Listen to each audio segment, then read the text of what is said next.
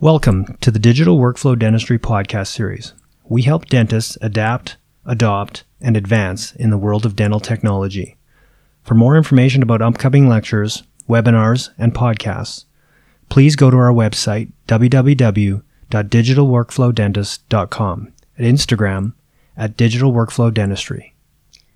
They say that eyes are the window to your soul. Let Legend Graphics provide you visually stunning art prints, canvas photo prints, banners, and so much more. Whether it's for your home, team, or business, we can create a design for you virtually. Visit www.legendgrafix.com. Good afternoon, dental internet world. My name is Dr. Vishal Sharma, along with my friend and colleague, Dr. Mike Parchewski, and you're listening to our podcast, Digital Workflow Dentistry, where we discuss utilizing advanced technology in a variety of dental treatments. Mike, nice to see you on this beautiful sunny day that we're having. So, have you planted anything in your garden? Anyways, tell our listeners what you've been implanting and what our topic of conversation is today. Well, good afternoon, Vishal, and good afternoon to our podcast and YouTube listeners. Today we'll be discussing the usage of an office-fabricated surgical implant guide, and more specifically, how we use the treatment planning for the guide as a case presentation tool. Now, truth be told, I did receive some seeds today from Amazon for the garden. But unfortunately, if you want more information on home gardening or horticulture, this is not the podcast for you. All right, so no greenery advice, and I'm assuming we're not discussing hair implants, but give us a quick summary of what a dental surgical guide is and the benefits of using one in implantology. Well, an implant surgical guide is essentially a customized plastic arch overlay with a metal sleeve that assists a dentist in the effort of placing an implant to the exact ideal position. The benefits are that it can lead to increased accuracy in the placement of the implant and ultimately a longer lasting implant with hopefully less chance of complications. Now, understand that a surgical guide is not in place of experience and is not in place of understanding anatomy, understanding biological principles, and understanding those fundamentals about the bone and the gingiva that you need to know to be placing implants. That's a good point, Mike. So, in fact, in the relatively near future, we'll be doing a comprehensive webinar on implant placement and the corresponding guidelines. So, feel free to check our website, www.digitalworkflowdentist.com, for upcoming dates on that. And Mike will post that link at the end of this podcast as well. So a surgical guide will hopefully aid us in achieving our mantra of APCE: increased accuracy, predictability, improved patient comfort, and efficiency. Yeah, correct. It really guides us on establishing a proper osteotomy drill path, the angulation of that drill path, depth of the implant placement, and it allows us to use a tissue punch or significantly reduce the flap size, which then reduces post-op discomfort, but also can reduce issues with healing and can help to preserve the attached gingiva as well. Okay, so let's talk about some of the technology that's required to treatment plan the placement of an implant and the creation of the surgical guide. So, as I mentioned in our webinar, we'll be discussing the clinical evaluation of gingival phenotype, occlusion, medical history, if it's pertinent that the patient might be missing more teeth than some of the characters on Tiger King, the usual clinical circumstances. Well, let me just say that it's okay if our patients have missing teeth or multiple missing teeth, but it is office policy that we don't allow 300-pound tigers in the clinic. All right, on to the technology, Mike. So we utilize a CBCT to determine the bone volume and to map out anatomically significant landmarks. We're talking the nerve, the sinuses, adjacent roots, osseous deformities, concavities. We then are also taking the intraoral scan of the teeth and soft tissue in and around the quadrant where the implant is being placed. Using our software, and in both our cases, we're using either the Galaxis or the Sidexis implant planning software. We bring those two files together, and then we have what we basically have is a merged file of the CBCT and the intraoral scan together. And so by combining or marrying those files, we get a very accurate assessment of what the subgingival anatomy looks like via the CBCT, and also an extremely precise rendition of coronal tooth structure in the visible gingiva via the intraoral scan. Yeah, exactly. And then what we can then do is utilizing the implant planning software, we're able to choose what implant type, what length we want for the implant, the diameter of the implant, and place it where we feel it to be most ideal. One thing that I should mention is that in this software, we can simultaneously view the implant being placed, virtually of course, in a sagittal, tangential, panoramic, and axial view. So as we adjust the implant angulation, the depth, the bodily position, it simultaneously moves it in all the other windows. And so, Mike, this enables us to place that implant in a position that best utilizes the patient's bone, avoiding the anatomically sensitive structures that you had previously mentioned, and also it factors in the best occlusal position. So, in essence, Mike, we're taking a crown-down implant approach, to steal a term from endodontics. Why is this important? Well, it does enable us to place an implant within the path of insertion of the crown, the adjacent teeth, and also where the bone is ideal bone thickness is. Now, by looking at the path of insertion and having that meeting those guidelines, we're more often able to use a screw retain restoration as opposed to a cement one. And of course, this is preferable because although cement retain restorations are very effective and have numerous indications, a screw retain restoration signifies two things. One, the risk of cement sepsis is of course all but eliminated with the absence of cement. And the second thing is that the mastication forces are now going to be directed down the long axis of the crown and the implant. So that will then reduce any lateral or eccentric forces on the implant and the implant abutment. Yeah, also I'll add that on anteriors now, utilizing the angulated screw access holes with the Atlantis abutments, we are able to actually do screw retained on anteriors way more often than was in the past, which is also gives us those same capabilities in the front teeth, which I think is great. Yeah, I really like that Atlantis system, and in fact, it's one of the focuses of our upcoming webinar. So certainly tune into that. Okay, Mike, we've got an interested patient. My trusted assistants have taken a CBCT and an intraoral prime scan. We've combined those two images. Walk us through how you simultaneously treatment plan this case and present it to the patient. Well, first let me say what we're talking about here is the digital implant case presentation system. Mike's very, very proud of that, by the way. I don't know if it's trademarked or if the patent is pending, but let me just quickly interject. We'll also be uploading to our YouTube channel a video of that workflow, which you created. It's a great video with some snazzy background music. So to view that, please subscribe to our Instagram page at Digital Workflow Dentistry for the links, and don't forget to subscribe. Yeah, and I'll that music, some good solid 80s jazz. Everybody wants to hear that, I think. So basically what we're talking about with the digital implant case presentation is that we can actually engage our patient in the workflow in a fast, seamless approach. So we first seat the patient. The assistant takes the prime scan. So now we have a digital representation of their teeth and their gums. Mm-hmm. We design the crown right there. She just goes in, puts the crown in place where the tooth is missing. And then we take a low-dose CBCT of that quadrant. She then merges those files into either the Glaxus or the Sodexis implant, and we can now bring this up in front of the patient on the screen. So now we can start talking with the patient live that this is the anatomy that they've got, this is the dimensions, sinus position, nerve location, all those things that we were talking about earlier. We can now do that right in front of the patient live on their own case. Now I can bring up the implant virtually and place it into the missing tooth space and align it to the bone and crown. Now the patient sees, okay, these people know what we're doing. We know where the implant should go. We are avoiding their vital structures like their inferior alveolar nerve or their sinus. And we've got the size of the implant and we know where it's supposed to go. And so now the patient's like, okay, well, what's next? And we just say, okay, well, all we have to do next is book a time and, we just need to make you a surgical guide and we're good to go. And so literally we're ready to book that patient that day. So the patient's seated in 15 to 20 minutes.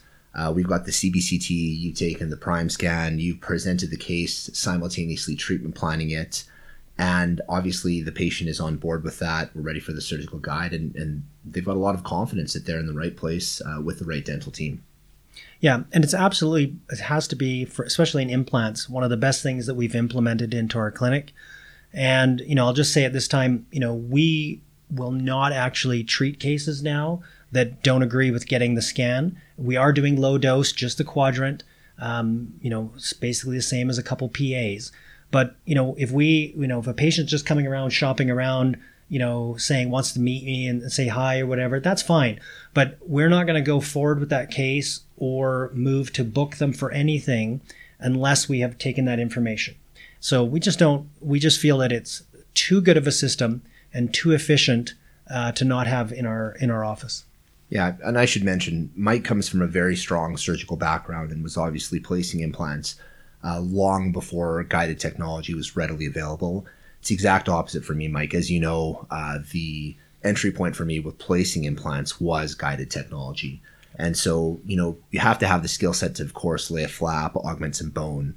But that accuracy and the predictability with the guided implantology is what gave me the confidence to delve into it. And same thing with our practice. Invariably, if you're coming in, we're planning it to go guided. And the vast majority of the time, it ends up being very, very successful. So we're using predominantly the Astra system in our clinics with CEREC Guide 3 workflow. Is that still your go-to at this time? Yeah. So the Astra implant workflow and Atlantis abutments, and then going to a milled CEREC crown from the core file, that workflow has been my go-to. And for efficiency, for patient success, gingival health, achieving the biological width and biological parameters that are important. And the other thing about the Astra implant system from Dentsply and Sirona is that it allows for a profile implant and a regular implant. And both of these platforms have different times where we're using them. But the beauty about the profile implant is it's actually an implant design that's sloped. So what you can do is if the bone in the scenario you're working on is angled, rather than in the past where you'd have to either grind that down or you would submerge the implant and then grind the excess bone, or some people would just submerge it and you'd have just a weird sort of biological width happening. You can actually put that implant in a place where it sort of matches the alignment of the bone. And it could be in a scenario like a lower molar where we quite see that often, where it heals often, trails off to the buccal. But even if you had a case because of a difficult extraction or something that you had the opposite, or let's say mesial distally that you are having a defect, you can put the implant in any 360 degree position with the angulation. So I have found it has been, an implant that when I heard about it, I thought, oh, that's kind of gimmicky. When we started using it, I'm like, all of a sudden we're reordering that implant more often than the others, because more often than not, now that I'm paying attention to that and we have the option to treat it in an angle, it's fitting in more cases. And what I found that has been really cool about that is that in a lot of cases where I thought, okay, well, we're going to have to do a bone augmentation because we're only within 1.5 millimeters of the nerve, because we're not having to bury it as much, then we're all of a sudden we've got 3-4 millimeter room above the nerve, which we have a nice safety margin. So often it's like, okay, we can put this implant in and not have to do any grafting. So I think it's been really good that way. The other thing I like about the Astra system is their surgical kit. I like the sleeve and sleeve system, and I've all of my implant cases over the years, having used multiple different guided systems, we're always, because I'm lecturing a lot on implants, I'm always showing my cases and we're showing, okay, this is what it was planned and this is where the implant went.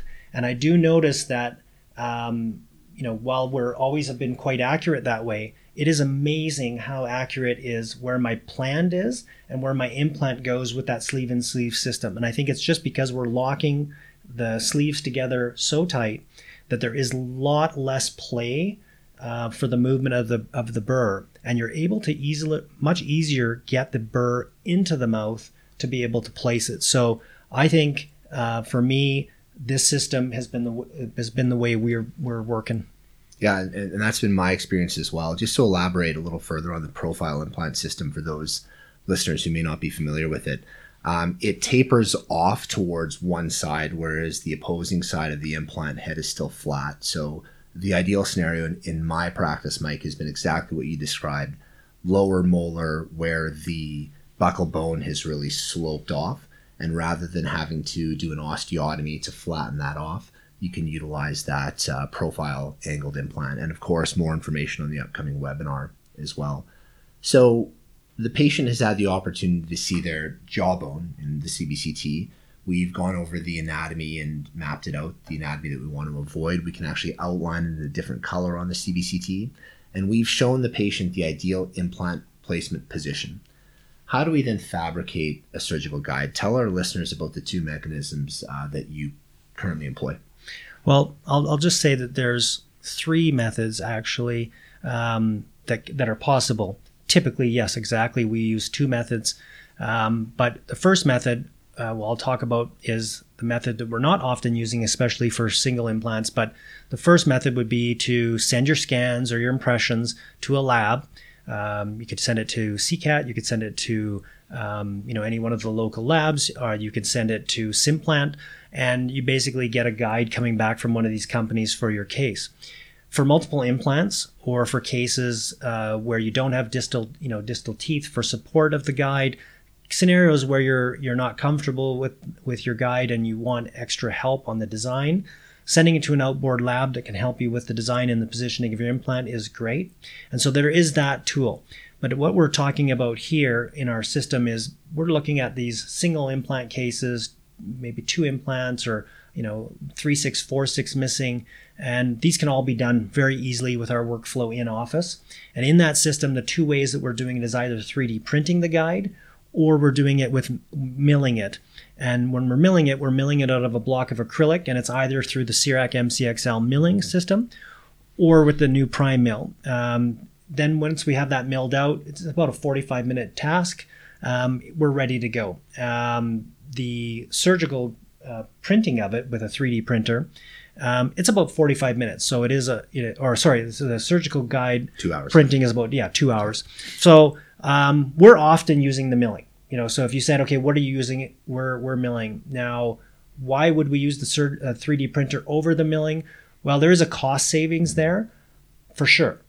But some people may not have the system. So I think, 3D printing is a nice way to get into guide manufacturing when you don't have the milling chamber. So I think there is good uses of it. And we're definitely using it and researching on it and looking at accuracy of 3D guided, 3D printed guides as well. But for us currently, we're just send it to the milling chamber. 45 minutes later, we're ready to roll. And so, obviously in our upcoming webinar, we're going to be discussing those 2 mechanisms in detail. One, of course, is printing.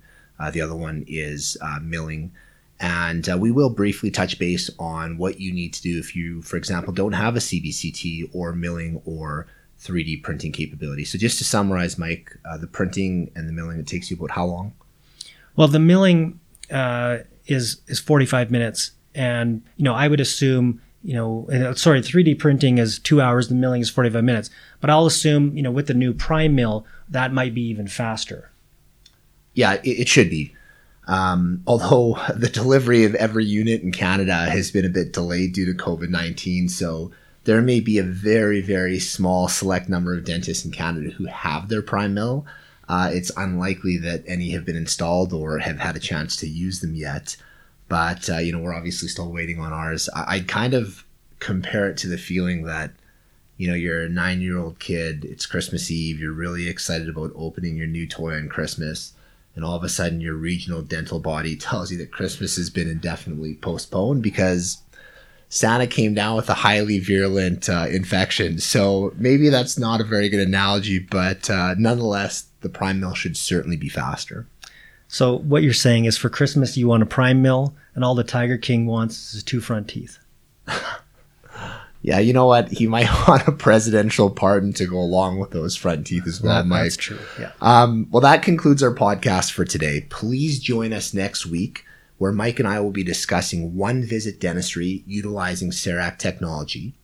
And, we'll also discuss whether digital dentistry can help us determine whether Carol Baskin fed her husband to the tigers, Mike. Wouldn't that be interesting to know? Well, thank you, everybody, for listening. We'll see you all next week. Please subscribe and comment, and be well.